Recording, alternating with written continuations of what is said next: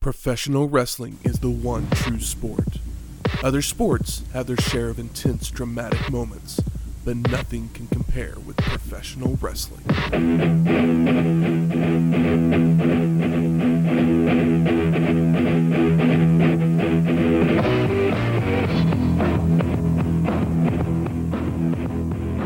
Welcome to Wrestling History X, where three friends come together to talk about the stories behind the matches. I'm Matt. And I'm no Kevin Kelly. And I am a Flamin' Dudley. Welcome to episode 226, November to Remember, 1996. We're there. Do you guys not remember anything that happened on the show? I do. Unfortunately. I do. But we're going to talk about it, and I can't just give away my thoughts at the top of the show. I remember, but do I want to hold on to the memories? Find out. Memories.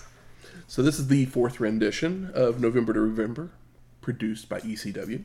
It would take place on November 16th, 1996, from the ECW Arena in Philadelphia, Pennsylvania, with a sellout attendance of 1,500. We have reached max capacity. I mean, you can tell because you know how there's a ring, and then there's the floor, and then there's a steel railing. Steel railing is like a full 1.5 feet to 2 feet closer. Most people don't even have room to walk between. To the ring, yeah. When people do dives to the floor, it is scary because there's nowhere to land. They're missing out on a key, seating option. I mean, they had the scaffold match last time. True. They could just secure that just a little bit more. Truly hanging from the rafters? Yeah. Put some seats down there where you're, fuck ringside. You're above the ring. Uh-huh. Yeah. Scaffold box. Yeah. Be They're great. just face first Can we down get in some scaffold hammocks. Or, you can have it set up like a glass bottom boat where you're just looking straight down through the floor at it. Yeah. Perfect. What an idea. I like it. Somebody write that down and send it to 96. Maybe they'll have it for 97. Or maybe, Put it in the time machine. throw AEW a suggestion and they'll copy something ECW instead of trying to continuously resurrect WCW. Shots fired. I said that out loud. They try a lot of things. They're trying. So we're in Philly. Yeah, we are. Did Shane do what he does? Well, the last time we were in Philly, we had such a hit with our drink selection from our good friend Joe. So I decided, why break what isn't yet broken? And we're just going to pick something else from the list. So blind choice on this one ended up being what is the... hang on, I get to the I'm right curious screen here. Who this is named after. This is... that is another beautiful picture I took, by the way. Sorry. Blown away by my own talent sometimes. This here is the Dudley Dropkick. Oh. This high-flying mix... Actually, I should start this over again. Joe, if you did not listen to our last Philly show, sent in a drink list selection that he had entered into ChatGPT to create some ECW cocktails, and this is one of the ones that it shot back at him. The Dudley Dropkick. This high-flying mix features rum, pineapple juice, and a hint of coconut cream, served over crushed ice, garnished with a pineapple wedge and a cherry. As sometimes happens here in the WHX Bar and Grill, I was out of just the standard house rum or clear rum, but we did have a bottle of 151 that I went ahead and took a little splash from. It's called the Dropkick. Yes, and made it a flamin' Dudley Dropkick, but I didn't light it on fire. I just took some fire photos of it. But it is much, much different than the last drink that I made. That was super fruity as far as masking the taste of the alcohol to the point that we couldn't really tell if there was booze in it. There's no denying that there is booze in this. Yeah.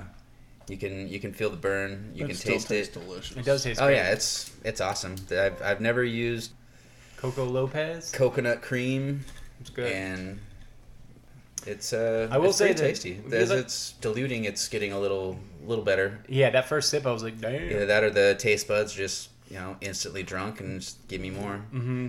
Get numbed. But yeah, another good option from Joe. So we appreciate you, buddy. My only thought that you could do to make this a true Dudley Dropkick Put glasses on it? No, if you...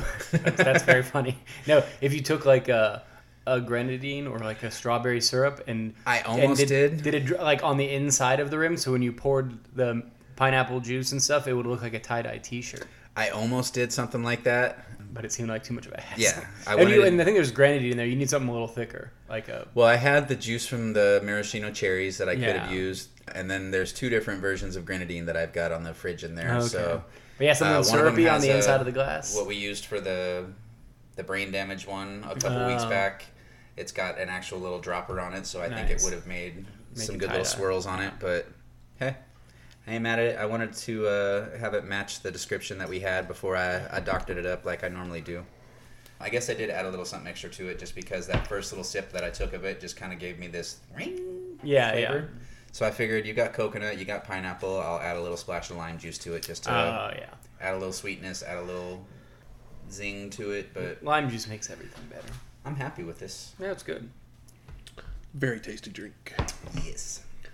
But something that would happen the same weekend as November to Remember, The English Patient and Space Jam would be released to theaters. Jam. One of these I saw in the theater. Could you guess which one? I'm gonna guess you were a jammer. I saw Space Jam. One of the first CDs I ever had. Space Jam soundtrack. I did not see Space Jam in the theaters. I waited until it came out on video since I had the whole Blockbuster hookup. But Yeah. I did go see The English Patient because You had to? it was... Because they had the poster had a little wheat on it. It had a what on it? You know, like they're like, oh, this movie. It's like they always put the leaves on the poster. It's Oh. like, oh, it was a can or whatever. No, I just want to see because when it came out, it was instantly getting Oscar buzz. So I figured we'll see what this is all about. It's this big, beautiful production, and I've never seen it. Is The English Patient good? I mean, it won Best Picture and Best Director. But one that Best doesn't mean Picture, one anything. Best Director, one Best Supporting Actress. I've actually never seen it either. Really? It's a beautiful movie. It's really slow moving at times. Is it like but visually? What if the piano sucked? It's totally different than the piano. Well, I'm just saying, like, But- is it as far as like that, like, It's not a bad it got a lot of I know- hatred again using Seinfeld as a reference. I was about to bring that up. Yeah, it got a lot of Seinfeld hate, and I think that was just because of how everybody was, with everything that was nominated against that year. There were things that a lot of people should have been or thought should have won. With I think it was up against Jerry Maguire and Okay, so The English Patient is kind of like Fargo. the King's Speech or The Artist, where it's like nobody watched or cared about those movies, and nobody remembers that they won the Oscar. Yeah, it was a big budget, big production. It was shot with full Hollywood glamour. As far as the cinematography on it is incredible. Yeah. Is there a mystery in this movie? In my head, it's kind of a mix between The Piano and Days of Heaven, but I don't know, because I don't know anything about The English Patient, outside of that it was this big movie that kind of given some guff where people are like, yeah, but like, it's not the best movie of the year, but it's well made, but where like, like Days of Heaven is a movie that looks incredible. Same with The Piano, but I don't know if Days of Heaven was a hit, but The Piano was like a pretty big crossover hit for it being like a artsy movie. Yeah, with this one, I mean, when it came time for the Oscars, I want to say it was up against Jerry Maguire and Fargo and Movies that Sling Blade. Forgotten. Yeah, it was up against Sling Blade. Sling and- Blade rules. Yeah, it had if I'm remembering it from the right year, that is, but it had a lot of good big name movies that it was up against, and it just topped them because of the artistry behind it. Yeah, because of how large it was, like Yeah. a scale thing. Because like Fargo and is full of artistic choices and merit, but it's not grandiose. Whereas I assume The English Patient is grandiose. Yes, it's very much an old timey feeling movie as far as the dialogue and the thought that they put into a lot of the things. It's got good visuals. It's got good acting. Juliette Binoche, I had never really seen her in anything, and I was captivated by her from the moment that she first showed up on the screen. She went on to win the Oscar for Best Supporting Actress and, toppled over Lauren Bacall for The Mirror Has Two Faces. I think that's what the movie was. Probably, I believe you. But yeah, The English Patient. I have it definitely on my list to check out at some point. Yeah, I might watch it one day. I was looking at this poster. I was like, is that Kevin Costner or Ray Fiennes. or there was somebody else in my head for a second too. I was like, is that Kevin Costner or Liam Neeson? I was like, oh no, it's Ray Fiennes, who in this And then I think photo it looks like he could be either guy, but it's not. Willem Dafoe, I believe, Colin is in Firth. there. You always forget her name. Melody Scott Thomas or Thomas Scott. Kristen Scott Thomas. Kristen Scott Thomas. That's right. Melody is old Nikki from Young and the Restless. I always forget because their names are too similar. Yeah, I mean it's a good movie. I enjoyed it, but I It was also thought definitely there was better It was things. definitely a movie I did not want to see when I was 15. No. Yeah, I didn't want to see it when I was not 15. I don't know how old I was. I wasn't even 10 or 11. I was born in '87. I wasn't even 10 yet. 9. Yeah. You're 9, yeah. Yeah.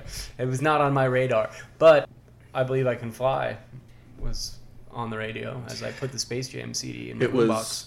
my jam. It was my jam. See, my jam from Space Jam was Jam. I mean, that's a better song. It's a great Looney Tunes film, but then you add in like the fun characterizations of these basketball players who literally just went to the Olympics, Yeah. and they're the dream team. Yeah. And Bill Murray. And I mean, Bill Murray is you great. can't, you Bill can't Murray's forget Bill Murray. Yeah, I mean, he is the best actor in the film, but Michael Jordan doesn't do a great job, but he does do better than you'd maybe expect. I don't know. Because he's not like... He doesn't do enough to make you go, "Oh my god!" Yeah, Like yeah. I have actually recently rewatched this movie, and it still holds up. I watched it a few years ago, and like, I mean, I think Michael Jordan does a better job than LeBron James maybe did. I haven't watched the new one, so But I don't know. The new one is a real garbage fire. I can see that. I had no desire to see the second one. I only watched it because they dropped it on like HBO Max like the day of, and I partied pretty hard the night before, so I bought a sandwich and ate my hangover. come away. on, guys. Babs, You mean Lola Bunny? Lola. I was still gay then. So. But yeah, Michael's secret stuff or whatever. I don't know. Space Jam. Shane, maybe watch it one day. No, I've watched it Oh, before. okay. It's been a long... I mean, I saved it... I watched it on video because I was working at Blockbuster on the time. Yeah, so, yeah. You couldn't escape it. yeah, I didn't need to go to the theater and watch No. Looney Tunes. No, probably not. I was trying to be an adult or figure out how to be an adult. It's okay to like cartoons as an adult. I know, but I would love this was a different time. for Looney Tunes. You were looked at differently if you played video games and stuff, and now it's like career training and shit. No shit. Can't the world just be a little bit more ashamed of itself? Well, let's talk some wrestling. The title screen with date and location, And slightly better intro graphics. Slightly better. just slightly. Taz and Bill Alfonso make their way to the ring. And Taz talks about wrestlers signing contracts in the back because there's a big show in the first quarter of the next year. He's talking about Barely Legal, which will be ECW's first time on pay-per-view. Taz is stealing the thunder, and what a heel move. Fans are chanting, "Fuck you, Taz," because what else are they going to do? He starts yelling at Paul Heyman that he's going to ruin the surprise because Paul E. decided to expose the Human Suplex Machine as a liar, a scumbag, and a bullshit artist, which Taz admits he did. So sue me, bitch. I do like the first half of the show. They don't beep out the curse words, Oh, yeah. and then they beep him out towards the end of the show. Like he says he's gonna fuck it up or whatever. Yeah. It's They're, like, they're alright, dropping cool. dropping F's and B's, and then it gets beeped out later in the show. And I was like, I guess somebody took a nap when they were editing this one. Maybe Extreme, ECW has different TV rules or whatever to where you can curse before 9 o'clock, but then afterwards. You can say fuck as in It's fuck censored. you, but you can't say fuck as in I'm going to fuck you. Maybe that's Or that. it. Yeah. It's like the whole bitch thing. Yeah. The Human Suplex Machine then tells Heyman that the main event at that big show will be me versus your boy. Yeah. And crowd starts chanting, Sabu fears Taz. I know, which is crazy because they were just booing Taz, but Sabu does fear Taz, and they've built it up that way.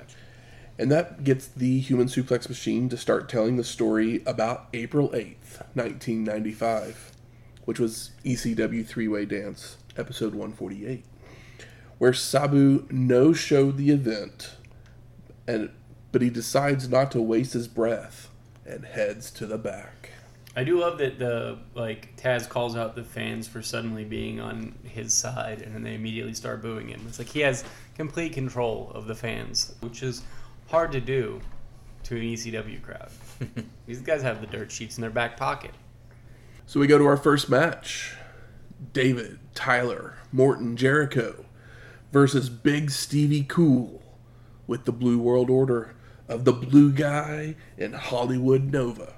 The Insiders, which I couldn't help but laugh at. First up, Jericho.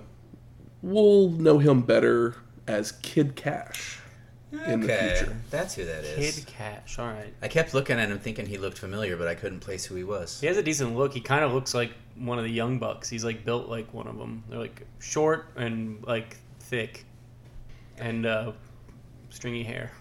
And the Blue World Order is going to cut a promo with Meanie having a chicken bone instead of a toothpick, while Richards takes the mic to tell everyone that they are taking over, threatening to run this midget back to WCW. And then the match gets going. We get back and forth. When David would get on the mic to tell Stevie that he's the gayest looking son of a bitch he's ever seen. Whoa, whoa, whoa. I mean... He's not wrong, but whoa. Whoa, yeah. Stevie with the belly shirt, he's kind of asking for it. Stevie with the belly shirt is just Stevie, though. Yeah, it is just Stevie. Also, maybe biggest pop of the night, say hello to the Blue Guy. Come on. You guys are having fun.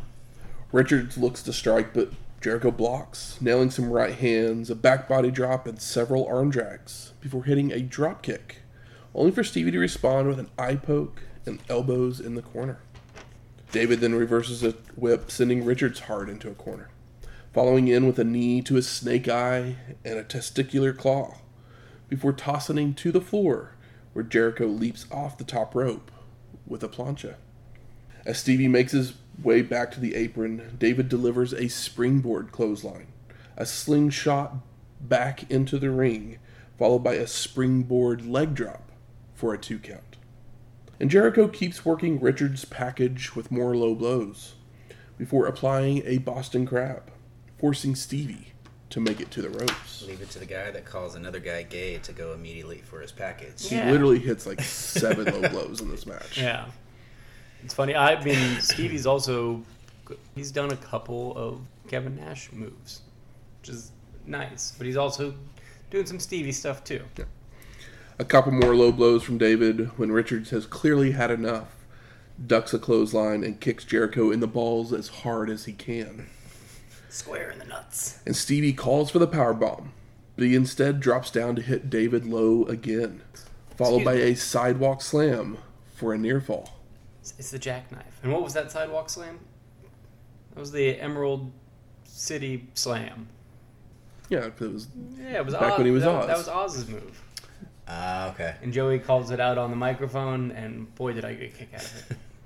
Richards then misses a drop kick, allowing Jericho to hit a turnbuckle smash and send Stevie chest first into a corner, bouncing back and nailing a cutter for a 2 count. DDP. These guys, they're always booing WCW, booing WWF, but they know that that's DDP's move. They're not real. Richards telegraphs a back body drop, so David goes for a sunset flip, only for Stevie to stay up and punch down. But then he arrogantly sits on Jericho for a pin, allowing David to roll him up for a near fall. The crowd wants the jackknife, but again Richards telegraphs a back body drop, allowing Jericho to hit a double underhook lifting pile driver for a 2 count. David then takes Stevie to the top turnbuckle to nail a Super Rana before delivering a leg drop for a near fall. Now Jericho telegraphs the back body drop, so Richards hits the powerbomb for a 2 count. He then tunes up the band for a Stevie kick, but it's ducked, and David goes low for the 7th time and gets a near fall. Richards then ducks a clothesline and turns and nails the Stevie kick for the pin and the win. Big Stevie Cool. Is Stevie just like no-selling like 7 nut shots the same as a man of the island, no selling his skull.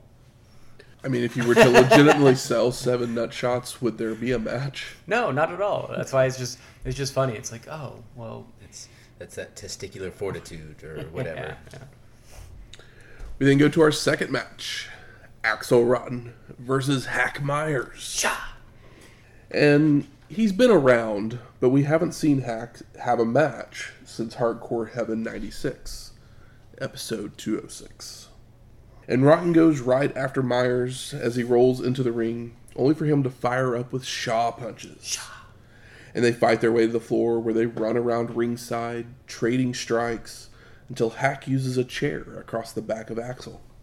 We get more brawling when Rotten would run Myers into a ring post and use a chair himself. Hack retaliates by running Axel into a guardrail and another chair shot before they roll into the ring, where they fight over a chair, with Myers nailing another shot across the back. Hack then charges into a corner for a chair-assisted clothesline, only for Rotten to get a boot up, but Myers recovers to swing away to knock Axel down for a 2 count. Hack hits a guillotine leg drop on the apron before heading up top, only to be dragged down by Rotten face first into the chair laying on the mat.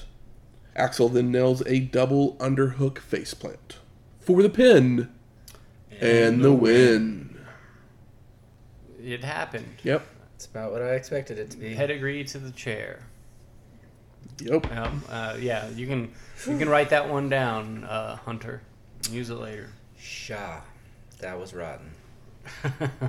So we go to our third match.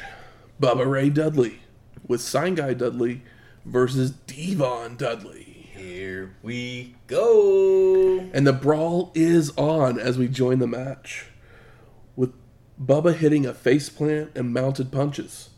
But Devon fires back with short arm clotheslines, a body slam, and a leaping headbutt. And Bubba Ray is back body dropped, followed by Devon going for a clothesline, only for Bubba to low bridge the ropes, sending Devon tumbling out to the floor. Now Bubba Ray runs Devon into a railing before rolling back in, where Bubba telegraphs a back body drop, allowing Devon to leapfrog and nail an inverted DDT for a 2 count. You love to see it. Mm-hmm.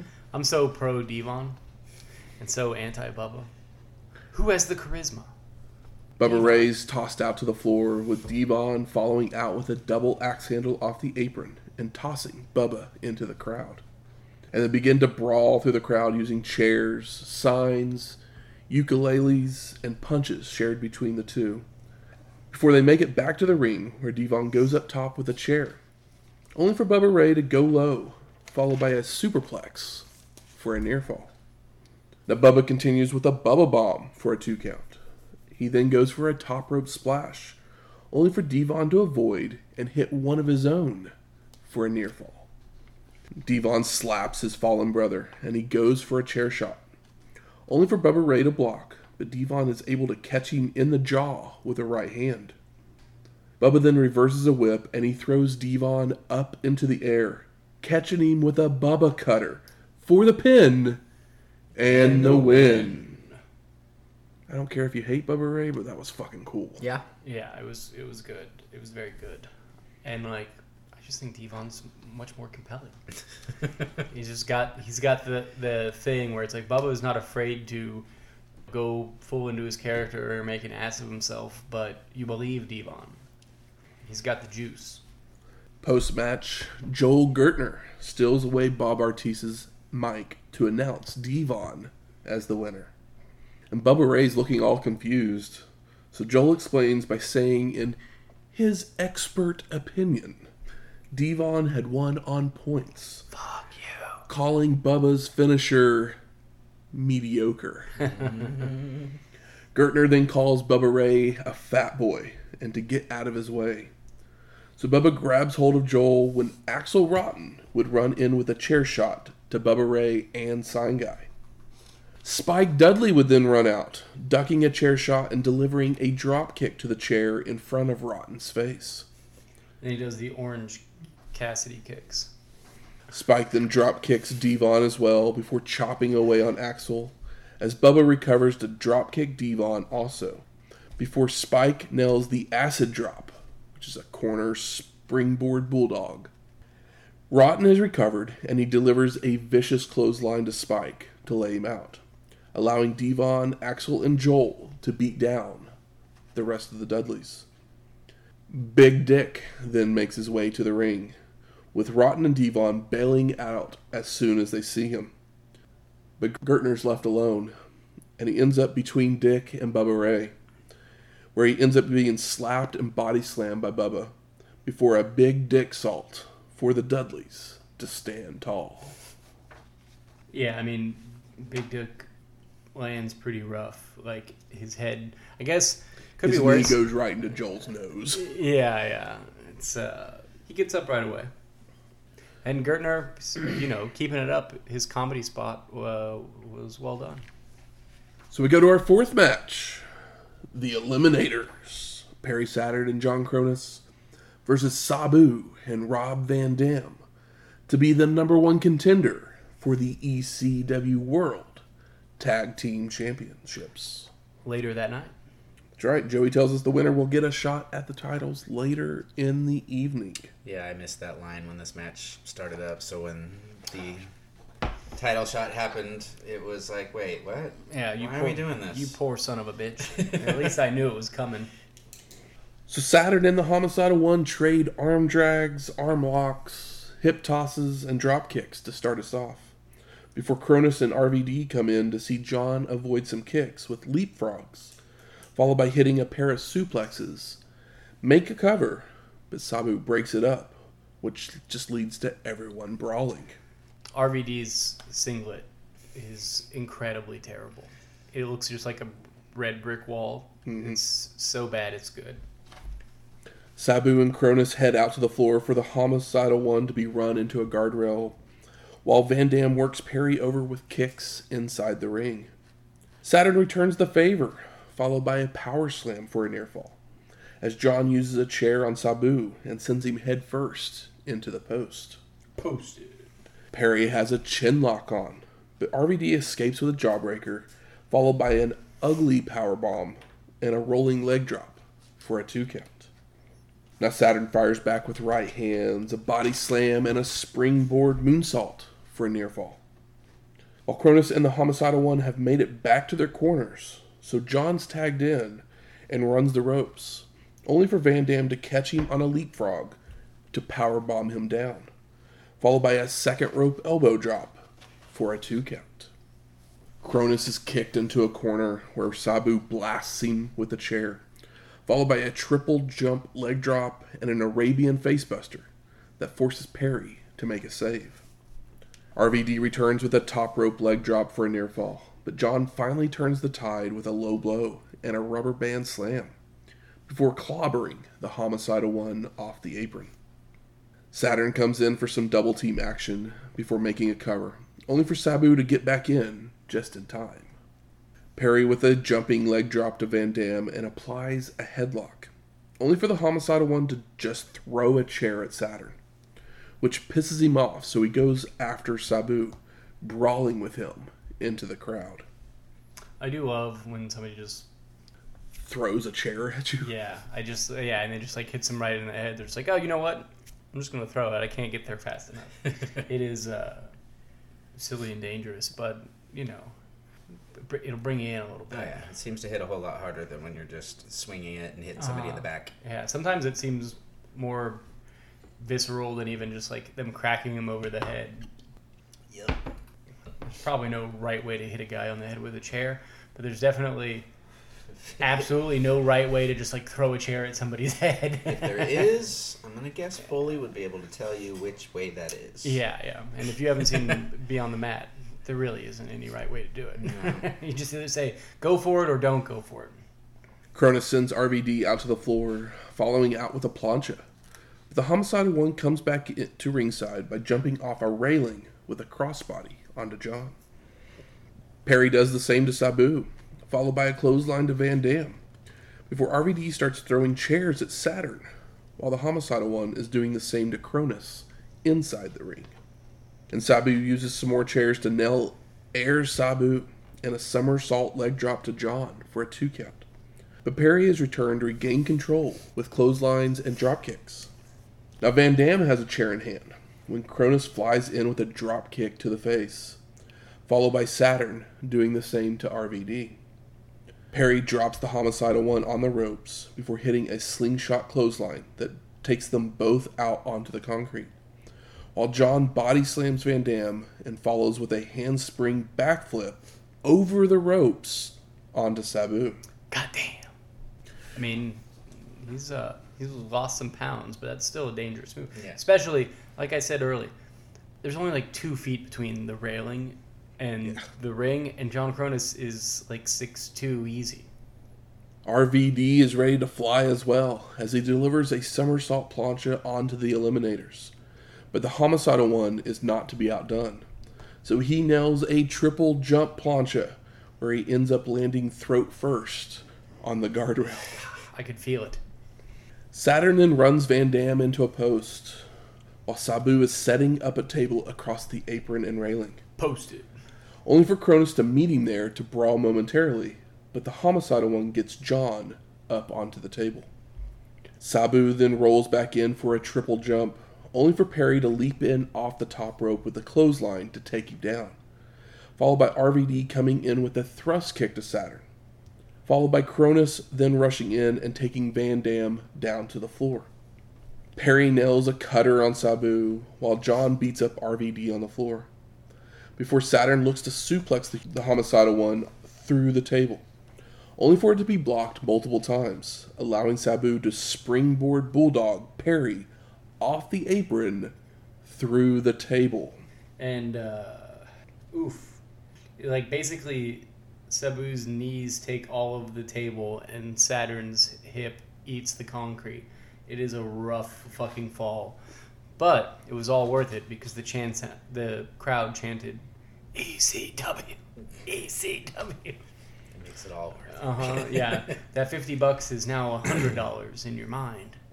Van Dam and the Homicidal One now team up to work over Cronus inside the ring, using chair-aided drop kicks and a slingshot leg drop, slingshot splash combo, Wonderful looking stuff. before Saturn comes running back in with big boots to everybody. Perry hits a body slam of RBD and heads up top for an elbow drop that gets a 2. But Van Dam fights back with second rope drop kicks and an Arabian facebuster from Sabu for a near fall. But Saturn's busted open now. At least he had that great looking elbow drop. And it settles back into a normal tag match again, with the Homicidal One locking on a half crab, only for Saturn to pull Sabu off of him by the hair. I do think it's funny that we have it on camera that it was supposed to be like Bulldog DDT type move through the table, but he landed hip first and then just bladed on the ground. Even though we saw him hit his head didn't hit anything.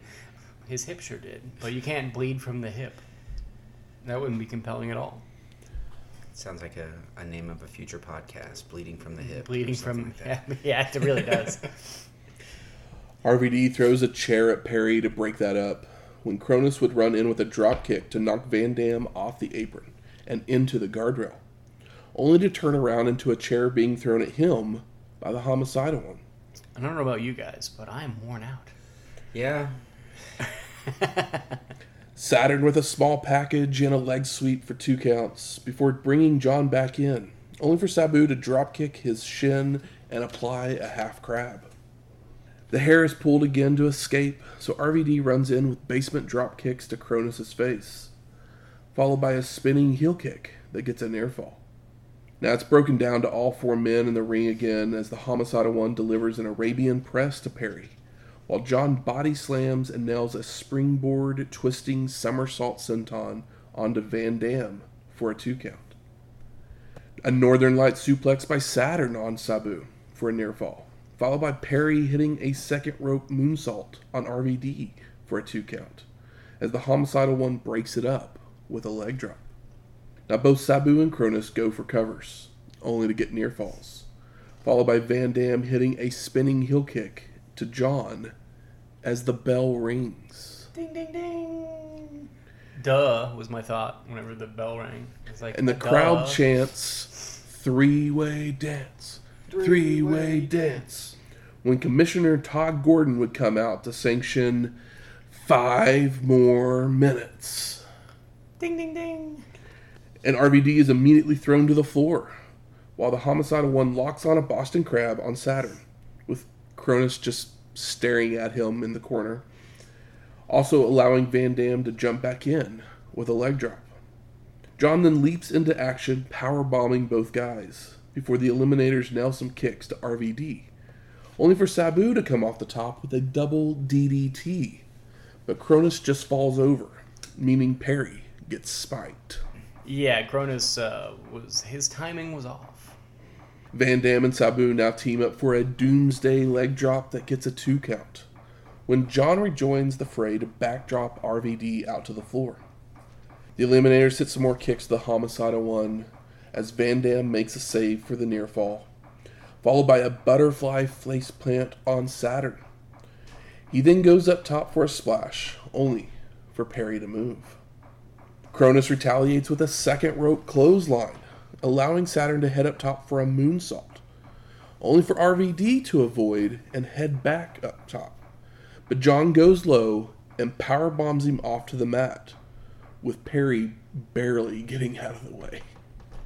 He tried. Cronus then attempts a second rope somersault senton, but Van Dam moves, allowing the Homicidal One to set up for a triple jump moonsault. But the chair ends up being kicked back towards John, so Sabu nearly impales himself on one of the legs when coming down. Fuck. But it also gets a near fall.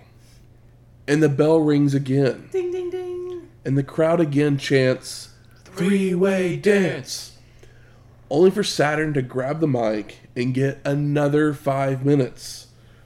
As Gordon agrees, and we're back on. Everyone just stares each other down momentarily when the Homicidal One would hit a Rana on Perry for a 2 count, before kicking him out to the floor, following out with a tope suicida, which lands him in the front row after hitting the railing. I think Sabu's biggest enemy in all of wrestling is himself. I agree. Yep.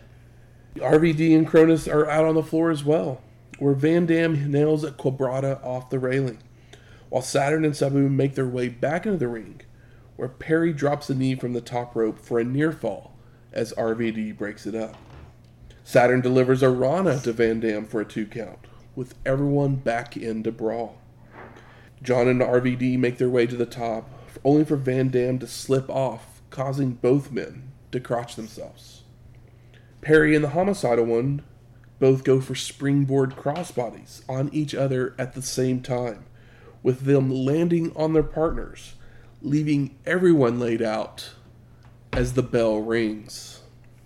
The crowd again chants, "Three-way dance," and Todd finally gives them what they want.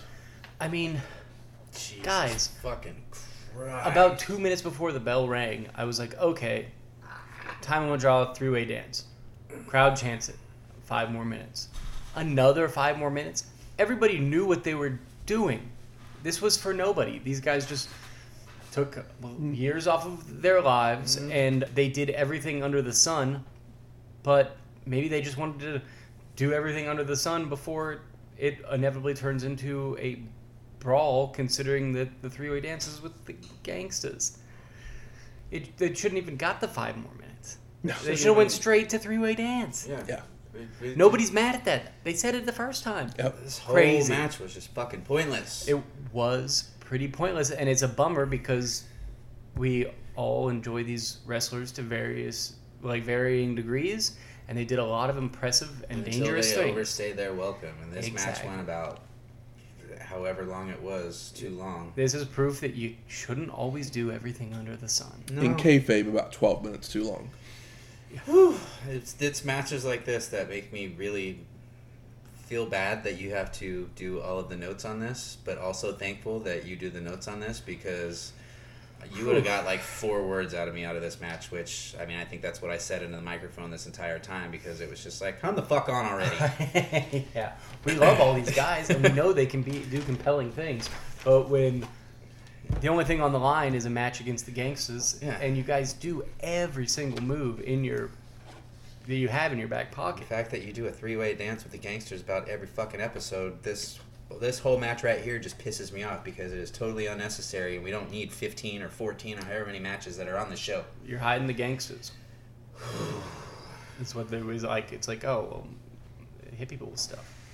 They can do wrestling moves, but they don't. No one wants them to, so... Yeah. I mean, I'd be willing to bet that Mustafa and New Jack are probably both better wrestlers than the Sandman, but they don't And even. Sabu. But they don't even bother. Sabu does impressive things. Doesn't mean he's a good wrestler. Yeah. It does not mean he's a great wrestler. Yeah, some people can do backflips. That doesn't make them great wrestlers.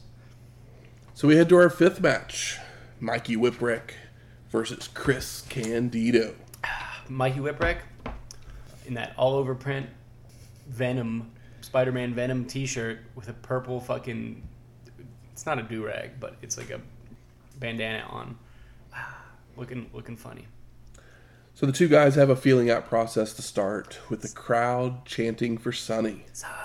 So Chris takes the mic to tell them that she's at the Hall of Fame ceremony. So shut the hell up. I'm trying to fucking wrestle here. You can feel it. He's like, come on, guys. Fuck. And Mikey's face is already, like, bruised up. Maybe he got in a bar fight. I don't know. Maybe he had a ECW match 2 days ago. Either thing could be true. So we get more back and forth action that gets a boring call from one idiot Yep. when Whipwreck hits a Northern Lights for a 2 count. Candido recovers with a big right hand and tossing Mikey to the ropes, only for him to come back with a Hurricanrana that takes them both over to the floor. You know why it got a boring chant? Because the crowd was bored as fuck after that last match. Because the crowd saw every move that could ever be done in a match that was not... Necessary. It was not particularly wrestling minded. No, it was not wrestling minded. It was not necessary. It was not fun. It was extreme waste of time. Yeah. Whipwreck throws Chris into the crowd before going to the top turnbuckle to fly out onto him. They return to the ring with Candido holding his neck, giving Mikey pause. But it was all a ruse to sucker him in for a cheap shot. You son of a bitch. Whipwreck reverses a whip, sending Chris in hard, followed by heading up top, only for Candido to catch and drop him with a power slam for a near fall. It's really funny when Chris Candido sells his neck. There's a small Bruce Pritchard sucks chant. And I was like, okay, Bruce, as long as they're not saying that about Tom, that's fine. But I was like, why Bruce? Maybe that I don't quite know exactly why. It could be the fact that maybe the wrestling fans back then didn't know the difference between Bruce and Tom. Oh, so. they had to. One was a wrestler and the other one was fat. I mean, And one, not a wrestler. One was a chubby wrestler. The other one was not Paul Bearer. Brother Love. Brother Love. And Tom wasn't chubby. He wasn't thin. He was thick. Yeah. He was beefy. Chris keeps up the attack with a snap suplex and a second rope leg drop for a 2 count, before going to chokes and more leg drops. The two then go through a sequence that they botch 3 or 4 times straight that ends up with Candido nailing a gut-wrench powerbomb for a near fall. Chris tries for another, only for Mikey to reverse it into a Rana for a 2 count, followed by a back body drop and a drop kick for a near fall. Whipwreck heads up top, but Candido knocks him down, causing him to crouch himself, allowing Chris to climb up to deliver a Super Rana for a 2 count. A body slam by Candido before heading up top for a flying headbutt, only for Mikey to move in time, rolling up Chris for a near fall before hitting another drop kick for a 2 count. Whipwreck up top, coming off with a spinning heel kick for a near fall. Follows it up with a missile drop kick and a tornado DDT that get 2 counts as well. Candido then goes low to slow the momentum, but Mikey flips out of a body slam attempt into an O'Connor roll for a near fall. Whipwreck then tries for a springboard moonsault, only for Chris to catch him and drop him with a tombstone piledriver. Oof. Candido heads up top, but Mikey falls into the ropes, causing Chris to crouch himself. allowing Whipwreck to join him, only for Candido to recover to deliver the Blonde Bomb for the pin and the win. And there's lots of small stuff in here that's very good, but it's hard to point out after our energy was wasted on 10 more minutes. Yeah, Candido's character work is good here. It's John with the ref. There's a spot after the diving headbutt where he does the a flare flop, but he does it in his own style, and it's good. There's a cover where he's doing push-ups on Mikey, just trying to punk him. It's good. A little throwback to his little skip days of coming down, doing some push-ups, doing some jumping jacks. It's one of those things where it's like, oh, I feel like we're only a couple matches in, but I'm like, I feel like this match could have had better placement, but it's like, oh, well, that's out of the window when you have what we just talked about. Yeah. Where it's like, okay, well, placement is, we can't even argue placement because this thing took up over 30 minutes. Post-match, Chris takes the mic and says he spent the last 2 years carrying pieces of shit, giving Mikey respect and shaking his hand. Nice. So I know. So is Candido a heel or a face? Well, he says he does an interesting thing. So like there's 2 shows in a row, but he's like done something different both times. Yeah, there's a thing where he says he hasn't been in had a match like that in like 4 months and worked with a guy with a broken back, broken neck. But he said he spent the last 2 years carrying pieces of shit, and then he does something self-deprecating, saying, "But Mikey, man, tonight you did the same fucking thing. You did the same fucking thing yourself tonight." Kind of referring to himself as a piece of shit, which bummed me out because I was like, "Oh, this guy." We all know that he kind of had some issues in his life and died too young. But it was like, "Oh, this seems kind of like he's shitting on himself, getting the other guy over." He's like, "Yeah, I'm also a piece of shit," which by all accounts, no one's ever really said anything bad about Chris Candido. But him crapping on himself, even in that very slight way, I picked up on it and was like, it's kind of a bummer to see him talk about himself like that. It was, at the very least, interesting. So we go to our 6th match. Oh, yeah. Rob Van Dam and Sabu Come on, dog. versus the Eliminators of Perry Saturn and John Cronus versus the Gangstas of Mustafa Saeed and New Jack in a 3-way dance for the ECW World Tag Team Championships. Fucking Philly fans calling for this bullshit. I've had enough.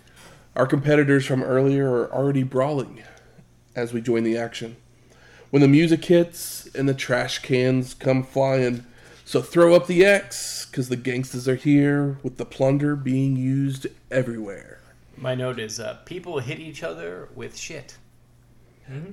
Jack hangs RVD with a chain until Saturn makes the save, before the Homicidal One throws a chair at New Jack.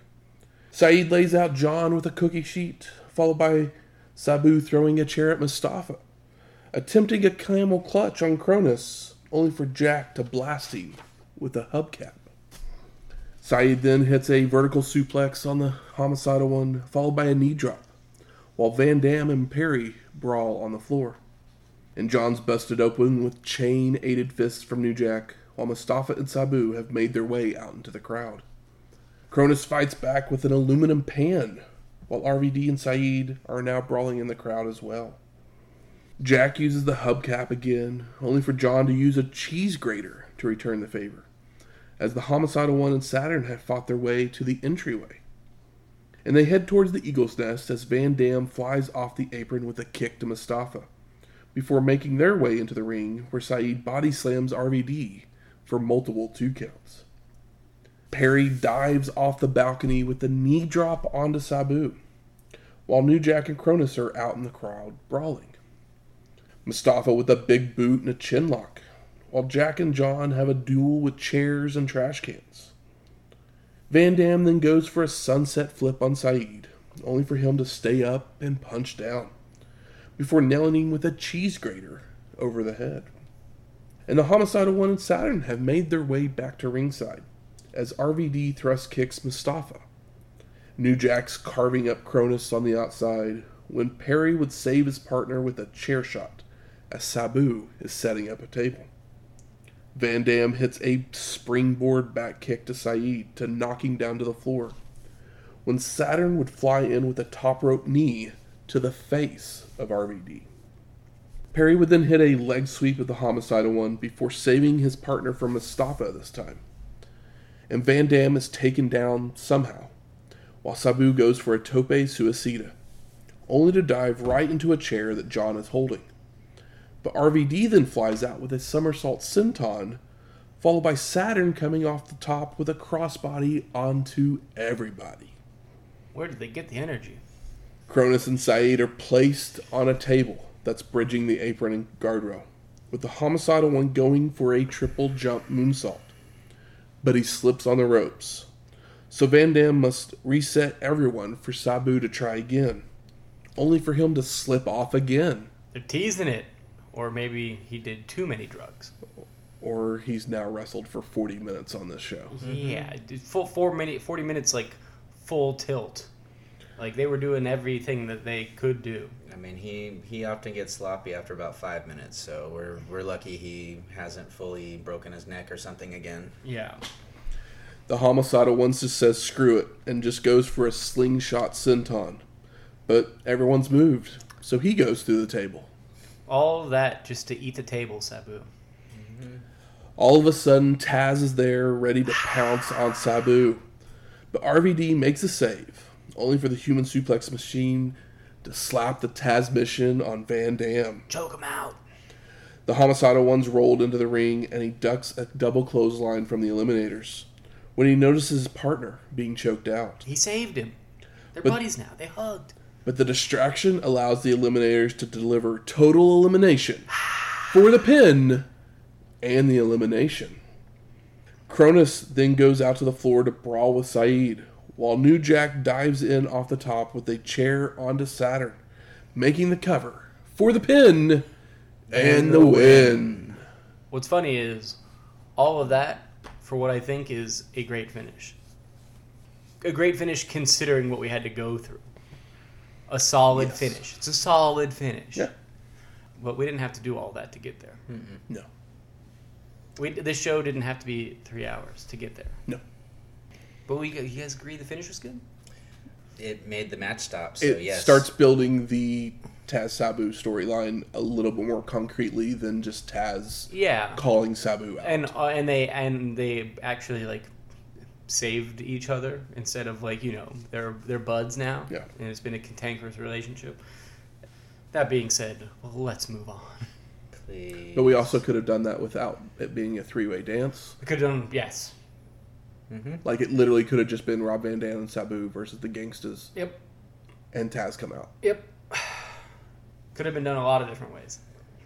Are the Gangstas just like horrible wrestlers by themselves, so they have to have 3 teams in there so it distracts people from what they can't do? Or is this just a continuous It's bad hard to book It tell. just as it a just tag? gives you more people to watch, to Yeah. do things. Yeah. I think that they kind of I feel like that they kind of spam the Gangstas like thing trying to think back here to- because New Jack and Mustafa like came from Smoky Mountain, so they had to have at least been able to be covered up in an interesting way because they weren't gonna.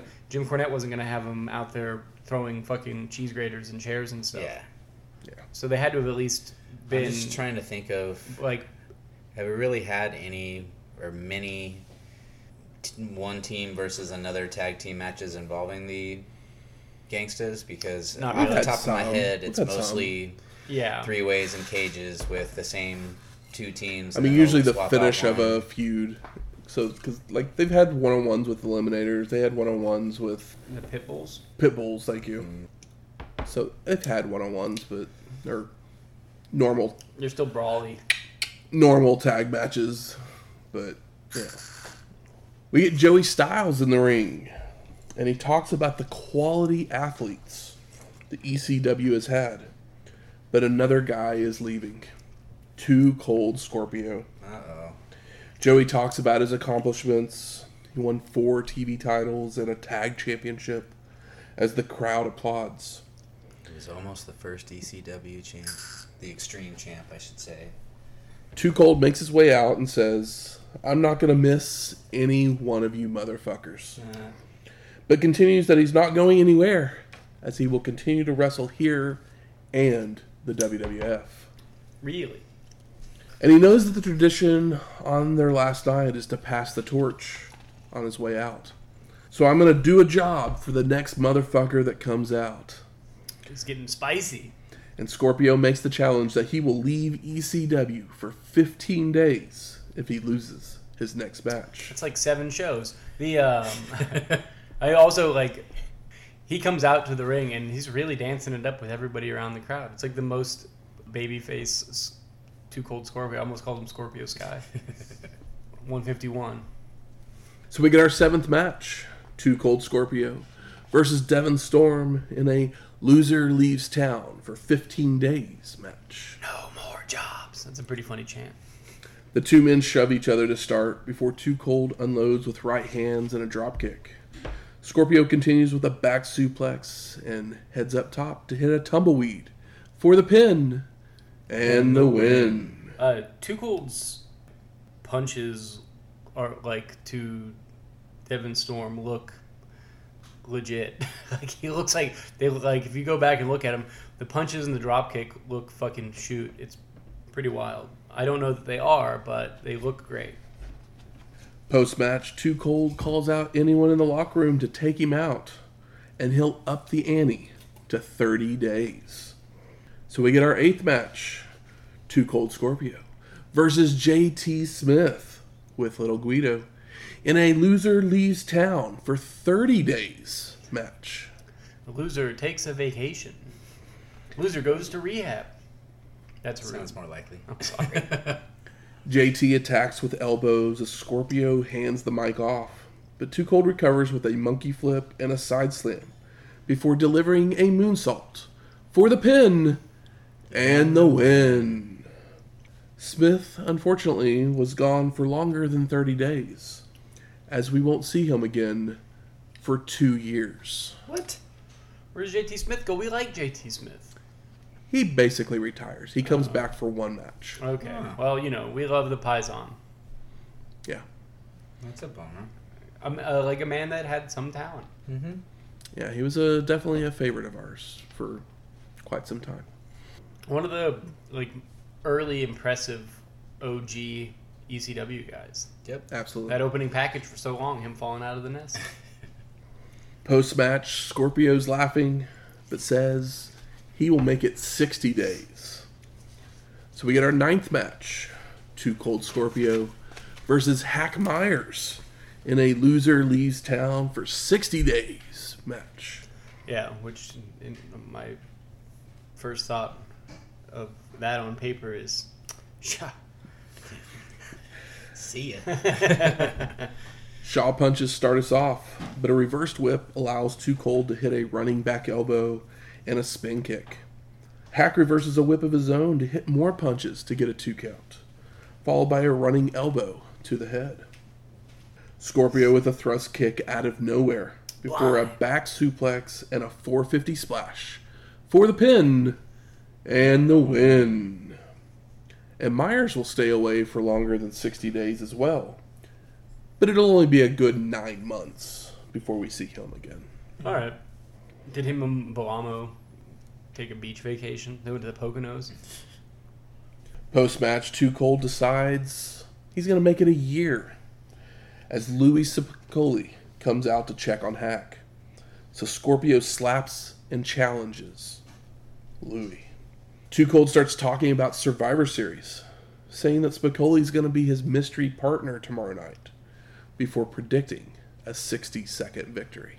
Yeah, I love it. He's like, oh, after this, we're all gonna go to the WWF Tower, which is funny because I've always heard it called Titan Tower. I've never heard it called the WWF Tower, but it makes sense. Same place. So we go to our 10th match, Too Cold Scorpio versus Louis Spicoli in a loser leaves town for 1 year match. They both go to the WWF for 1 year. So they trade strikes to begin, and Too Cold would hit a spinning heel kick and a power slam for a 2 count. Scorpio keeps up the attack with a power bomb and heads up top for a top rope leg drop for a near fall. Too Cold then goes for a moonsault only for Louis to avoid as the crowd counts down the 60 seconds that Scorpio had promised. I love that after the first pin attempt, Scorpio just says, you're supposed to, you're not supposed to kick out. Just, he's being arrogant. Spicoli nails a spine buster for a 2 count, but Too Cold retaliates with a hook kick and a clothesline before coming off the top with a clothesline for a near fall. Scorpio charges in, only for Louis to catch and drop him with the Spicoli driver for the pin and the win. Post-match, Too Cold demands someone come out and run him off. And that's always a bad idea, as Taz makes his way out. You fucked up. The human suplex machine gives Scorpio 2 choices. Get while the fucking's getting good, or get his ass kicked. And Too Cold talks about not having to work this bingo hall anymore, as he's headed to bigger arenas and money. And Taz then says, "Bye-bye, Flash. Get the fuck out of my house, bitch." Flash Funk. Coming soon to a Survivor Series near you. Yeah, it's funny that they already know the gimmick. Like, don't tell them. Don't tell your friends. The human suplex machine then turns his attention to Sabu, wanting him to come out right now, saying he's not leaving the ring until he does. Bob Ortiz, the ring announcer, is trying to tell Taz something, so he's invited into the ring. And the human suplex machine warns him not to give him any bad news, with Bob telling Taz that there's another match that they need to start, which just pisses off the human suplex machine, so he takes Ortiz hostage. Todd Gordon then makes his way out with the Dudley family as backup, telling Taz that now isn't the time for this, only for the human suplex machine to just choke him out, before asking if anyone else wants to play hero. And Paul Heyman then comes out to check on Todd, when Fonzie would come over to taunt the hurt Gordon. So Paulie grabs him, prompting Taz to grab Heyman for a T-bone suplex and the Taz mission. All of a sudden, the lights go out. But when they come back on, Sabu is in the ring! This is a little corny. The 2 men charge at each other, only for the lights to go out again. And when they come back on, the ring is empty. It's like the ending of Rocky, where it's like that knockout punch freeze frame thing. They run at each other and the lights go out. What the fuck? Yeah. I mean, Rocky, a shorter movie. Very Yeah. much so. Probably the last, I don't know. I was going to say the last bump that Heyman took, but that's probably not true. He'll probably take another bump in the next 2 or 3 years. He's taken a recent one here just a couple days ago. Yeah. Oh, did he? On WWF? Mm-hmm. Yeah, Damn. Jay super kicked him, didn't he? Damn. So we got our 11th match. Raven with the Blue World Order of Stevie Richards, Blue Meanie and Supernova, Lori and Tyler Fullington versus the Sandman for the ECW World Heavyweight Championship. And Raven says he's here for one reason, to win back his title. That he's beaten the best brawlers in the business, but tonight he's going to out-wrestle Sandman. I mean, what else would he be here for? A good time. And the BWO takes the mic to tell the fans that they don't know wrestling, calling Ranas and moonsaults horse shit and cheap acrobatics. And they don't care if the fans enjoy this match or not. Old Stevie Obviously. Stephen Cornette. Stephen James Cornette. And as soon as Sandman hits the ring, Raven attacks, taking it to the mat with a drop toe hold, doing some amateur-style wrestling with Stevie giving commentary live on the mic to let fans know what's happening. I mean, Sandman did a move. That What a maneuver. Didn't involve a beer can. And Joey says he's better than Eric Bischoff, Tony Schiavone, and Vince McMahon. But he's no Kevin Kelly, I'll tell you that. Who is? There still is not anybody better than Kevin Kelly and Eric Bischoff, Tony Schiavone, and Vince McMahon. None of them are the best announcers of all time. They are not play-by-play guys. Only one has improved over the last 20 whatever years. Tony Schiavone? Yeah. I would think that Tony Schiavone has stopped improving quite a while ago. I don't particularly care for his work in AEW, but I love the man just the same. Raven starts working the left arm with Richards pointing out that he's doing that because Sandman is left-handed. Smart. Somebody had to tell Sandman he was left-handed. Sandman uses the momentum to send Raven through the ropes to the floor, following out with a slingshot Biscotto and tossing Raven into a guardrail multiple times. Raven recovers with a drop kick, and he goes back to work on the arm. As Laurie yells, "Die, Sandman!" That's what every kid needs to hear his mom yell about his dad Die? feet away from him. Yeah. I hope you choke. They trade waist locks momentarily, with Sandman going for an Okada roll, only for Raven to block by holding onto the ropes. So Sandman then charges in with a clothesline that takes them both out to the floor. 360. Back in the ring, Sandman goes low, which brings Meanie up to complain to the ref, allowing Richards to come in off the top with a knee to the shoulder, before Raven hooks on an armbar. And Sandman makes it back to his feet, throwing some punches, but the arm hurts every time he uses it. Aww. So he just tosses Raven out to the floor, where he hits the railing on his way down. I mean, they were softening up that arm. They were doing some actual wrestling. Some psychology. Sandman falls out and uses a turpentine can over Raven's head, dropping him across the steel before leaping off the apron with a leg drop. I mean, as soon as he gets just a little bit hurt, Sandman has to go to the foreign objects. And Sandman begins to set up a table, only for Raven to bulldog his head through it, leaving both men a bloody mess. Bloody mess. They head back into the ring with Raven grabbing a chair for a running clothesline, only for Sandman to get a boot up, followed by a drop kick to the face for good measure. Sandman then tries for a DDT, but it hurts too much. But he fights through, making the cover, only to pull his shoulders up off the mat. Does he want to win? Doesn't make any sense. Sandman then starts pummeling Raven, maybe accidentally decking the ref. I think kind of did it on purpose. Yeah, I mean... Because he's Sandman. What are you going to do? Disqualify me? Fine. Yeah, I'll take my belt and go home. I think the thing is, he's had enough. He's been dealing with Raven for so long that if he's going to, win or lose, he's going to make sure that they both go to the hospital. He's at its wit's end, but Yep, he had no wits to begin with. Probably true. Which allows Stevie to jump in the ring, only to be knocked down as well. Raven with a chair shot to the injured arm, followed by a DDT as the Blue World Order sets up a table.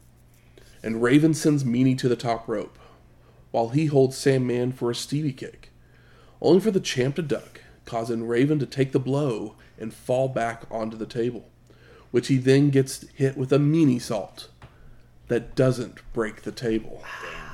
It's a strong-ass table. That's a tough one. It's a tough break, Raven. Sandman makes the cover for the pin, and no, Raven gets his shoulder up.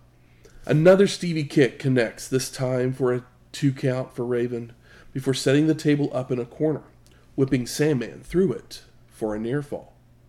Raven then leg drops the remains of the table onto Sandman, only for the champ to fire up with punches, taking it to Raven in the corner. But Tyler jumps in the ring, sitting in the challenger's lap. Goddamn kid. Weird and kind of creepy.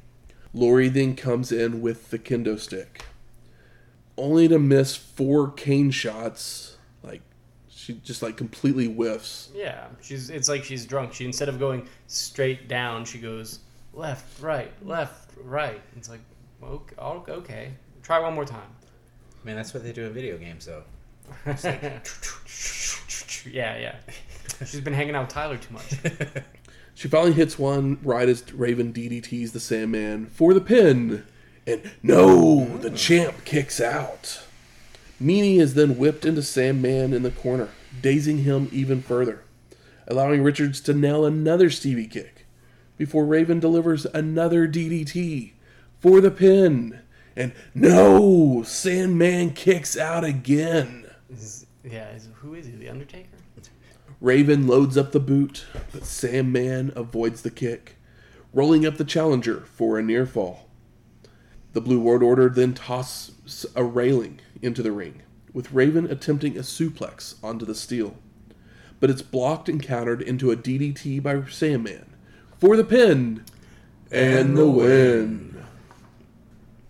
So we go to our 12th match, the franchise, Shane Douglas with Francine, and Primetime Brian Lee versus Tommy Dreamer and Terry Funk. I mean, we know why this is the 12th match. Terry Funk's here. So Joey tells us that Pitbull number 2 was Tommy's original partner, but Primetime had injured him by chokeslamming him through 3 tables. So Dreamer went and found a new dream partner. And the last time we saw Funk was November to Remember 95, episode 171, when he was Tommy's dream partner that night as well. Yeah, Tommy has a dream. Apparently, he only dreams of Terry Funk. Yeah. It's kind of creepy, Tommy. It's Terry Funk, guys. I mean, we love him. Terry! It's such a good song. Is it Terry Baby? Terry Baby. I'm trying to remember the chorus. So Terry and Shane look to start, but Douglas just flips off everyone and tags in Lee. So Dreamer tags in as well, with Primetime jumping him as soon as he's in. Some psychology there. These guys have a score to settle. Tommy fires back with a low blow, a Russian leg sweep, and fists of fire, which brings the other 2 in for everybody to begin brawling. Francine gets involved by grabbing Funk by the hair, so Terry begins to stalk after her, allowing the franchise to blindside him with a chair. Dreamer low bridges the ropes on Lee, sending him out to the floor, when Shane would roll in to nail Tommy with the chair as well. Dreamer then reverses a hip toss into a bulldog onto the chair for a 2 count, as Primetime makes the save. All 4 men then brawl into the crowd, using chairs, punches, and headbutts before heading outside the arena momentarily. They make it back to the ring where Tommy and Funk bring some guardrails into the ring before hitting chair shots across the backs of their opponents. They then whip Lee and Douglas into the steel before dumping it onto Primetime and slamming the franchise on top of it. Dreamer then sets the railing up correctly to crotch Shane on top of it, following in with the leaping clothesline. Such a funny spot to bring the rail into the ring and then crotch them on the rail that's in the ring, Yeah. and then clotheslining them down. It's like, okay, well, it's respectable because at least everybody can see it. Tommy then looks to do the same to Lee, only to be choke lifted onto the railing to be crotched himself. Terry hits a DDT to Primetime, with Douglas going up top.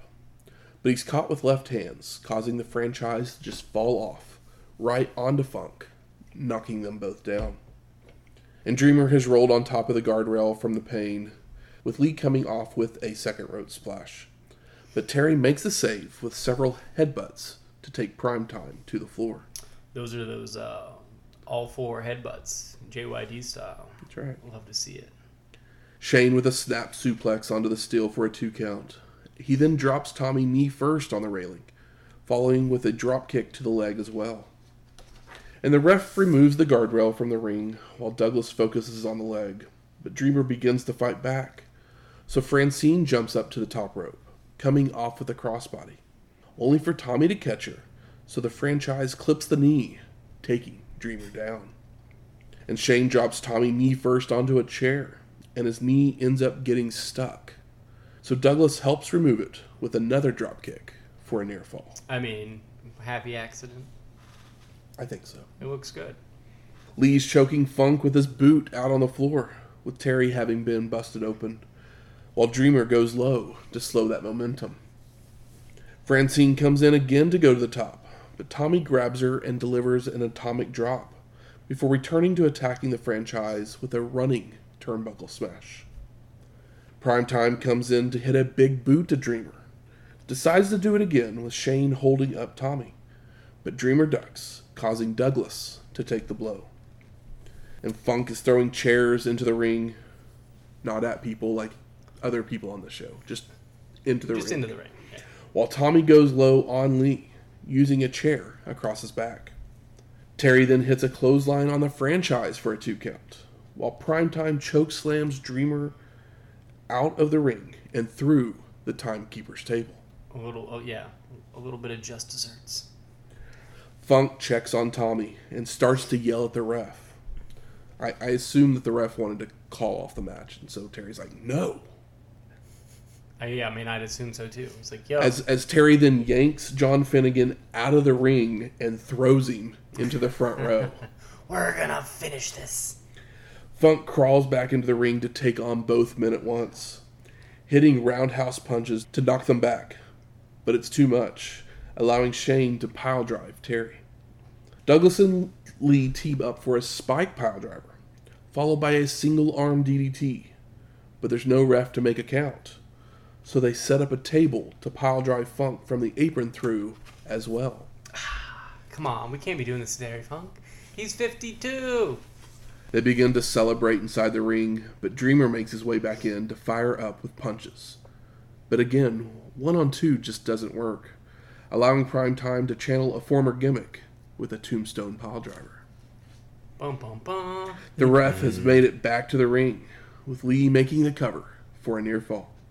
And the franchise locks on the full Nelson, with Francine coming in to slap Tommy, which brings out Beulah in a neck brace. And Joey tells us that Shane had locked her in a full Nelson at a show the previous night. It's the neck breaker. McGillicuddy uses a baking tray over the back of Francine before a cat fight breaks out. Cat fight! Jesus Christ. Shane's mad. Lee pulls Beulah off and headbutts her before Douglas delivers a belly-to-belly suplex to Beulah, causing Damage Control to come out and remove McGillicuddy from the ring.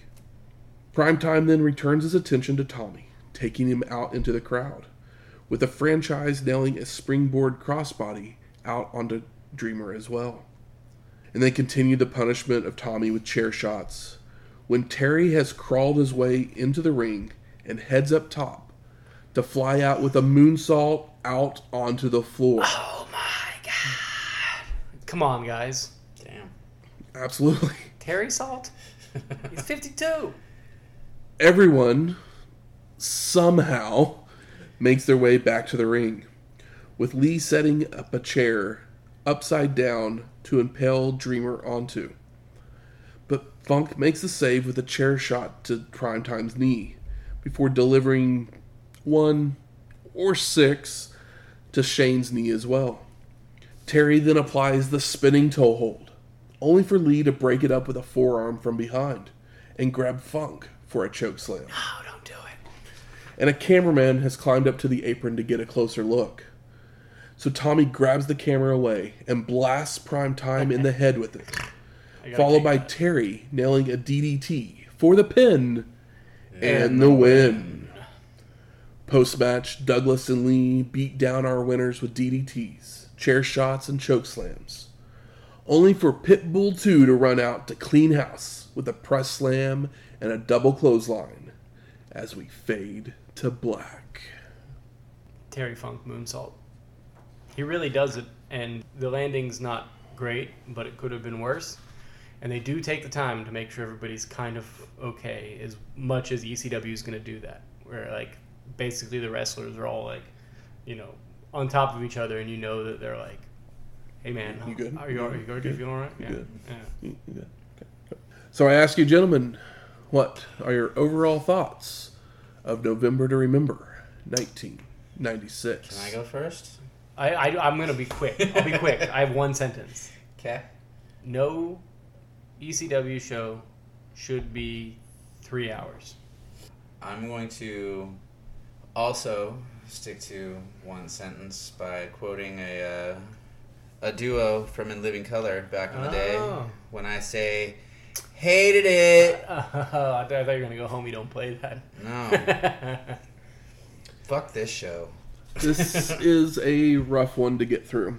There's not a lot of variety, as almost every match ends up in a brawl fest. Garbage match after garbage match after garbage match, and apparently they're getting rid of or retiring the one guy that I actually liked on the show this time around. I think that, yeah, I don't remember it as much of, like, there's no Ian Axel Rotten type of, there's a lot of spurts of garbage, but it's not, I think we're remembering the garbage as being more prominent. It's Because just the that when the garbage garbage was did happen, the we were longest already match. over it happening. There's not garbage. It's just brawling to be brawling. Yeah, brawling. Yeah, okay, yeah. Like there's no real point to any of it. And everything just goes on way too long. Yeah. If Sabu, RVD, and the Eliminators if they had a 15-minute match, it could have been great. You do not need But it 12 was matches 30 on an minutes. ECW show. 6 would have been I mean, plenty. 7, sure. It's 12 matches, but it's really- literally like 8. It's a dumpster fire of a fucking show Can that I- I can never I- want to ever watch again. I liked the Too Cold segment. I gave The Too Cold segment In was theory, too long, but in theory, it was I liked it was too long.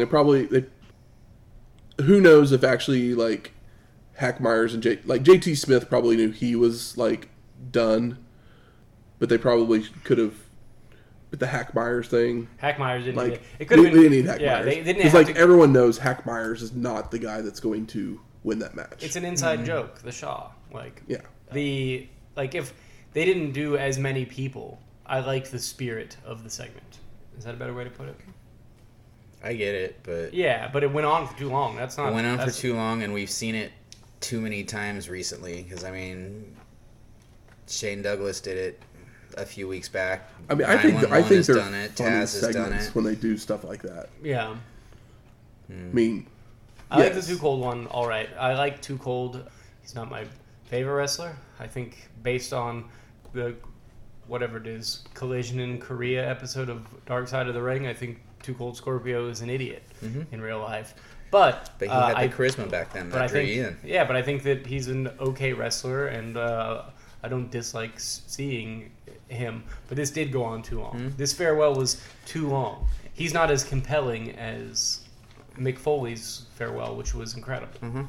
But that's hard. You can't compare everybody to Mick Foley. And it came after a totally unnecessary tag match that went on way too long. The fans and just already- sucked out the- any excitement that The thing I is, wanted. there's so many regular fans that they know that are in the arena that know arena. That's not the right word. Bingo in the hall. building that know that it's going to be a three-way dance because they're friends with the wrestlers and they told them that and they chanted it at first and they told other people they were friends with there, so the crowd already knew what was going on. You watch the same show enough times consistently, you know that if Teddy Long walks out, you're either going to have a 6-man tag match or somebody's going to be wrestling The Undertaker. So it's obvious yeah. what we were headed for in this show. But yeah, it was just... Is this ECW? Disappointed. This show is ECW cart before the horse, which they do, but at this point, I feel like they put the cart before the horse as far as booking goes, as opposed to just I just every feel- match is a gimmick match, but no match here is a gimmick match because there's no real rules in ECW. I feel lied to with the way the show started because I was all excited and everything seemed to be... It's going to start off, it's going to be a booming show. Taz is down here, he's blowing secrets up, all kinds Yeah. of stuff, and then it just went... Yeah, and I even forgot about that. What a fun, smart, but it's also a smart fan thing where they're putting the cart for the horse, where Taz is down there and he's speaking to the wrestling nerds instead of a wrestling audience. But it was compelling, and the clip of the camera moves up. There was a tiny bit of production where they got the shot of Paulie reacting to it, which is not something you really get from this company, and we don't see Paulie very often. We really don't. We see Todd Gordon more than we see Paulie at this point in ECW. But everybody knows that he's running the show, so it makes it extra weird when they do Todd Gordon stuff, because I'm well, we all know that it's Gordon's actually... the commissioner. He's the... yeah, I know. It's just one of those things where it's kind of a mishmash We all of know jobs. Vince McMahon runs the show, but fucking sent Mick Foley out there Yeah. at one point. Yeah. Teddy Long. Yeah. Like, it's what it is. It is what it is, but it just seems a little less focused. Good. Where's the smart marks at? All right. Fuck you. I think it's time we smark it up. So what are some of the best moments of this show? Mikey and Candido. Mikey I and enjoyed Candido. them. Yeah, I like That that. match was horrible. I enjoyed it. It was sloppy. It was sloppy, and it was kind of a bummer because Candido was great a couple weeks ago, and we love Mikey, but it's like, oh, they didn't mesh. It's like it's not like they couldn't get it together at some point in the future, but Mikey can do stuff, and he has a decent mind for a wrestling match, but he is sloppy.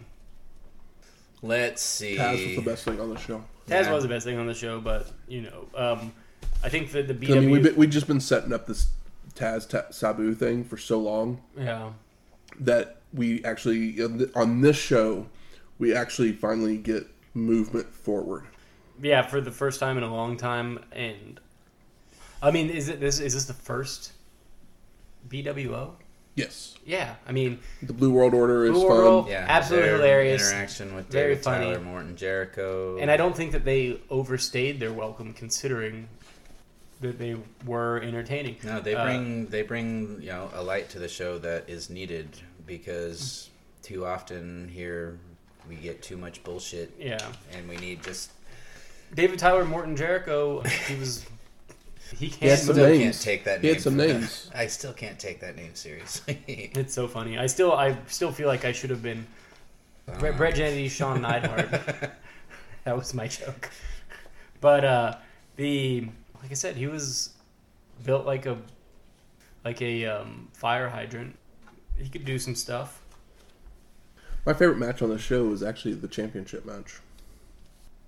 I know it's crazy to think that Raven and Sandman had possibly the best match on the show.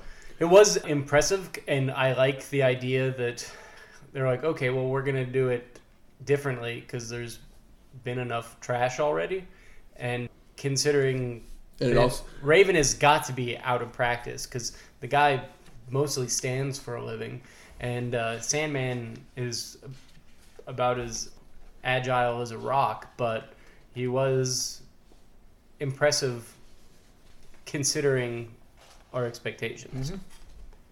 Yeah, I'll give that one as the best match of the night. Scrolling through all of these ones here, it's like I nope, didn't- nope, yeah, I did. fuck no.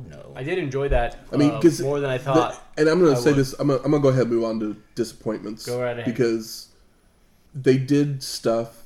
There was multiple times in this show where, like, literally they did something in match 1, and then literally in match 2 they did the exact same thing. Yep. And that's what hurt to me. I mean, other than just them brawling all over the place after we had seen it in a bunch of other matches, that's what hurt the main event mostly, is because literally a bunch of the stuff that they did in the main event, they just did Yes. in the Raven Sandman match. Which With is like the worst. The railing in the. Yeah. I mean, yes, crotching them on the railing in the main event Yeah. was funny. was That's funny. That's something different. But having the railing in the ring Yeah. Exactly. alone, like, we just saw that. Like, I mean, don't do that again. yeah. I mean, back in it at a point, booking wrestling isn't match to match. It still has to be like a coherent show. Yeah, you have to have a whole picture of, like. So you can't have a guy do a fucking And- a moonsault I off mean, the top of a ladder in the first match. I'm going to. Yeah. So back in the day when the wrestlers basically just called their matches in the ring, Yeah. I could see a few things happening, but like the big stuff, people still probably still had an idea that they were going to do like certain like big things, Yeah. The big spots. and they told everyone, "Hey, we're doing this. Don't do that. Don't do that." We're at the top of the card, so At you this you point, figure it out what you're going to at do. this point, I feel like most people have started planning out their matches, and they're just like, "Well, this is our match. Don't worry about what everyone else is doing." Yep. And they've gotten away from talking to each other and going, "Hey, we're going to do this in our match." So it's very. I mean, it happens today too. I feel Oh, like, it yeah. It I does. feel like it's very prevalent in AEW, where it's like, fuck. Like, I mean, it happens everywhere. It's not It just. does. It's not just an. No, AEW but it happens problem. everywhere. But that's a show I actually watch. I don't actually watch WWF. But then they don't even get I to. mean, you can just watch Bloodline. the pay-per-views, and Yeah, it they does. do the yeah, it same does thing happen. in a bunch of matches. Yep. Yeah, but they also don't have as much creative control. Yeah. As I've said, too many unnecessary matches. We didn't need the number one contenders match, and if we were going to have that for the tag titles, then it should have been much shorter. It should have ended at the first bell. Once it went to the first bell, just call it a draw, and then don't have the championship match because The crowd no one won. The crowd already knew. I mean, and then just do the three-way dance at the next show And then you've got instead of adding another 20 minutes of these two teams plus the gangsters for 10 minutes. Like we don't need all this. Pitbull that was supposed to be 'Cause the it ends original up- partner, and then Terry Funk's there, but all of a sudden Pitbull shows up at the end, and he's in gear, and just Well, he was hurt. He had the neck brace on. Yeah. All these neck braces. They must have a neck brace fund. How about best performer of the night? Taz. I mean, yeah, I've already said Yeah. Taz. was I mine. mean, Terry Funk did a moonsault, That's true. and he did four on the floor headbutt, which I love. But he did do a moonsault, which he shouldn't have done. But I Stevie popped for it. Richards doing the commentary during Hilarious, Yeah. during that match was great. Like I was just like, he started talking. I was just like, so funny. this is great. I love it. And then Joey just puts the cherry on the top with the line of the night. Yeah, Like literally, as soon as he said the Kevin Kelly line, I texted That these was guys. yeah, These guys, I was like, this line is going to pop you, Michael. yes, because they did. He loves They Kevin did. Kelly. I mean, I still think he's the best ring announcer alive today. How about most surprising? Terry Funk showing back up. The Kind Funk of. Salt. I would say the Funk Salt, A like meanie salt hit, guys. the mini salt mini without salt. the table breaking. That JT didn't get the exit that I was hoping for. Yeah, it's Him leaving on such short notice, but I guess he'll be back for one more showdown. I mean, I didn't know he was leaving until Matt brought it up. Like in any real way. Well, I happened to like go look to see if these guys actually like left for a certain amount of time, and that's when I found out that Yeah. like they were leaving, and I It was just like, surprises oh. me because I mean, the is what I've FBI looked seems like forward it's such to a on the brand new shows. idea. I mean, I know it's been going for A while. while, But I feel but- like they kind of started to get it going. but I do know that they take another step. The FBI does the next show. Okay, yeah, I feel like that in my early 20s when I started downloading ECW matches, random ECW matches off the internet, there was some FBI stuff, and I don't know if JT was involved. No, Yeah. So that's the FBI that I remembered from watching 2000, probably 8, 9, 10, like sometime in that time period, downloading matches off of wrestling forums or torrent sites and burning them to a disc and then hanging out with a friend and watching matches. Making their way to the ring, it's trivia time. Woo! So this week, the category is 20 questions.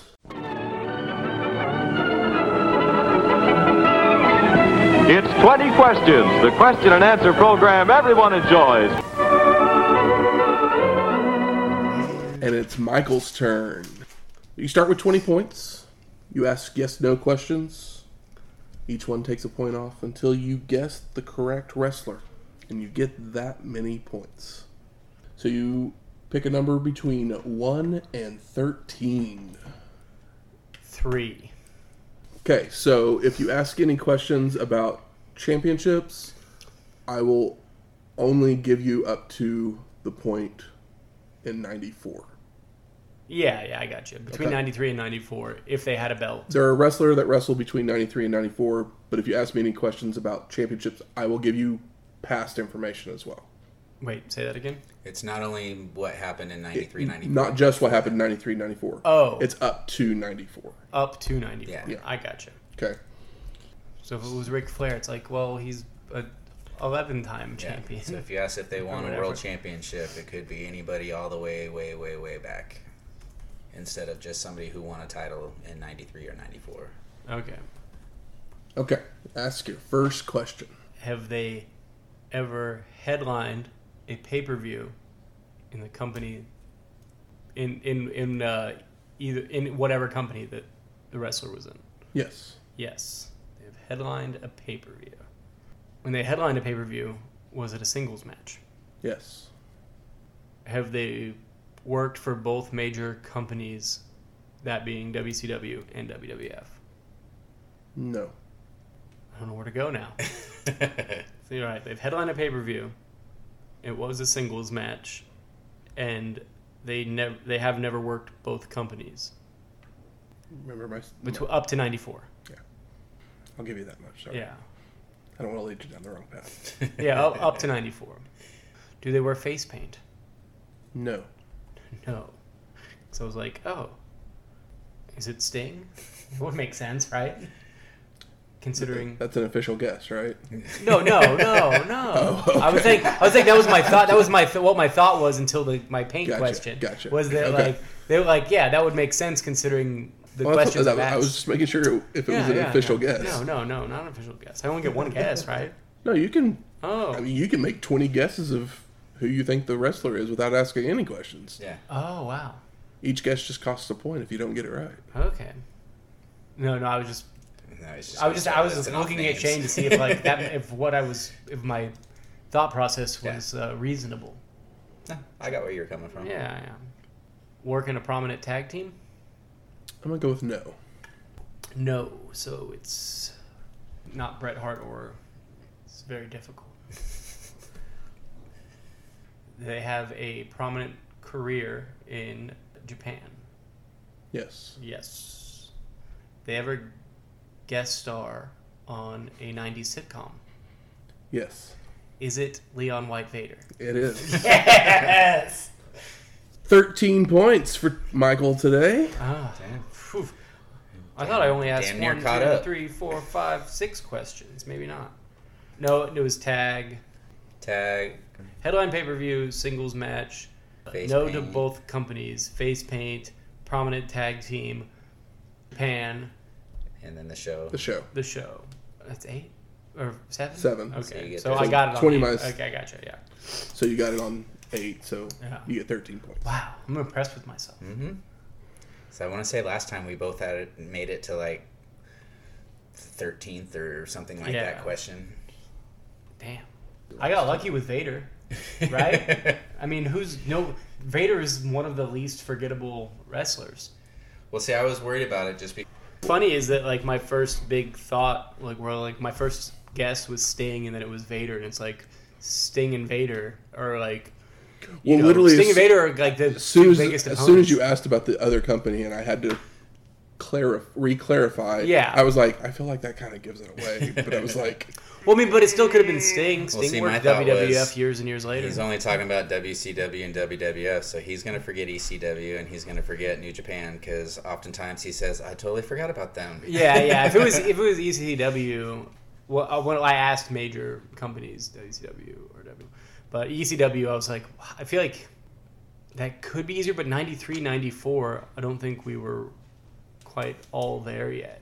As we far as just kind of started. ECW, like we'd had those remember those early periods of watching ECW where like, the fuck is this? Mm-hmm. They don't even know what they're doing. Shaky And camcorders. basically bar wrestling yeah, at that point. it was Not enough booze to make it enjoyable. God, Next no. week, Survivor Series 1996. Ooh. Can I ask a spoiler? Sure. Will Louis Spicoli be on the show? No. Okay, I didn't He's think. not the mystery partner. I didn't think so, but I figured I'd ask. That was just to get some heat. Yeah, that's what I assumed, but I thought it was a cute question. I'm trying to remember now. It's been a while But since a former I watched that one. ECW world champion is the mystery partner. Ooh. Terry. Tito Santana is coming back. So music from this week's show is Thunderkiss 65 5-5. Yeah. by Rob Zombie, and Terry Funk made the pen, so we play his music. Desperado by the Eagles. So funny that that's a Oh, song. damn it. Desperado. If you like this episode or any of our other ones, please go out there, rate and review us on iTunes, Stitcher, Google Play. Rate and review us. Don't rate Spotify. us on your view of the episode. Hey, I think we were pretty entertaining. No, I mean rate us. Don't Yes. Don't give us a 1-star score or something because the Show was show bad. sucked when you watched it. Like I said, we watch warned the you. matches so you don't have to. Yeah, we warned you. But, have a drink. Have a flaming deadly drop kick. Yeah. Terry Funk's song should have been "Have a Drink on Me" by AC/DC. I've been too much AC/DC for ECW, but I mean, hey, they're going with the hard rock thing. So if you have any questions, comments, concerns, Recipes. Where are we going next? Madison Square Garden. Ooh, MSG. So we're bringing... Maybe that's what I should do. Bring foods with high MSG. Oh, I mean, that sounds great. Yeah. We like Chinese food. No, Yeah. send me some ideas, suggestions. Do you think that MSG has... Is it MSG that sells a pastrami sandwich? I'm sure they probably do. Well, I just remember, it's a little inside baseball, but I think that MSG they probably have a signature food. They've been one of the most famous buildings in They might. event buildings in our country. If you're from the MSG or near MSG, from the New York area, or you've ever gone to MSG and eaten food there, Matt and I shoot almost us a went. message. Let me know what's going on. What do they have? What'd Yeah. you have? What'd you like? What'd you hate? Yeah, but I was thinking the pastrami sandwich We've done a joke pastrami sandwich. from our favorite wrestling podcast. Yep. Didn't they eat that in Madison Square Garden? I don't know. Oh, I don't remember either. It's been so long. I'll have to look up. There's a whole pandemic between the birth of that joke and now. Yeah. Have to look it up, see what they've got on their menu, because over the last 5-10 years, all these sports places have been getting fancy with their food. So It's who the knows what summer. They got now. It's the summer. Maybe a water dog, What is it? boiled hot dog Okay. in a bun with ketchup, mustard, or relish. Like I'm Or all scared three. to even know anymore. Yeah, just a boiled hot dog. If you have any of those things, you can always email us at WrestlingHistoryX@gmail.com or find us on Twitter at WrestlingHistoX. That's Wrestling HISTOX. We'll talk to you next week. Laters. Open a gate. It may be raining, but there's a rainbow above you. You better let somebody love you. Let somebody love you.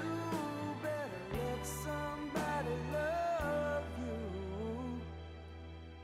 before it's too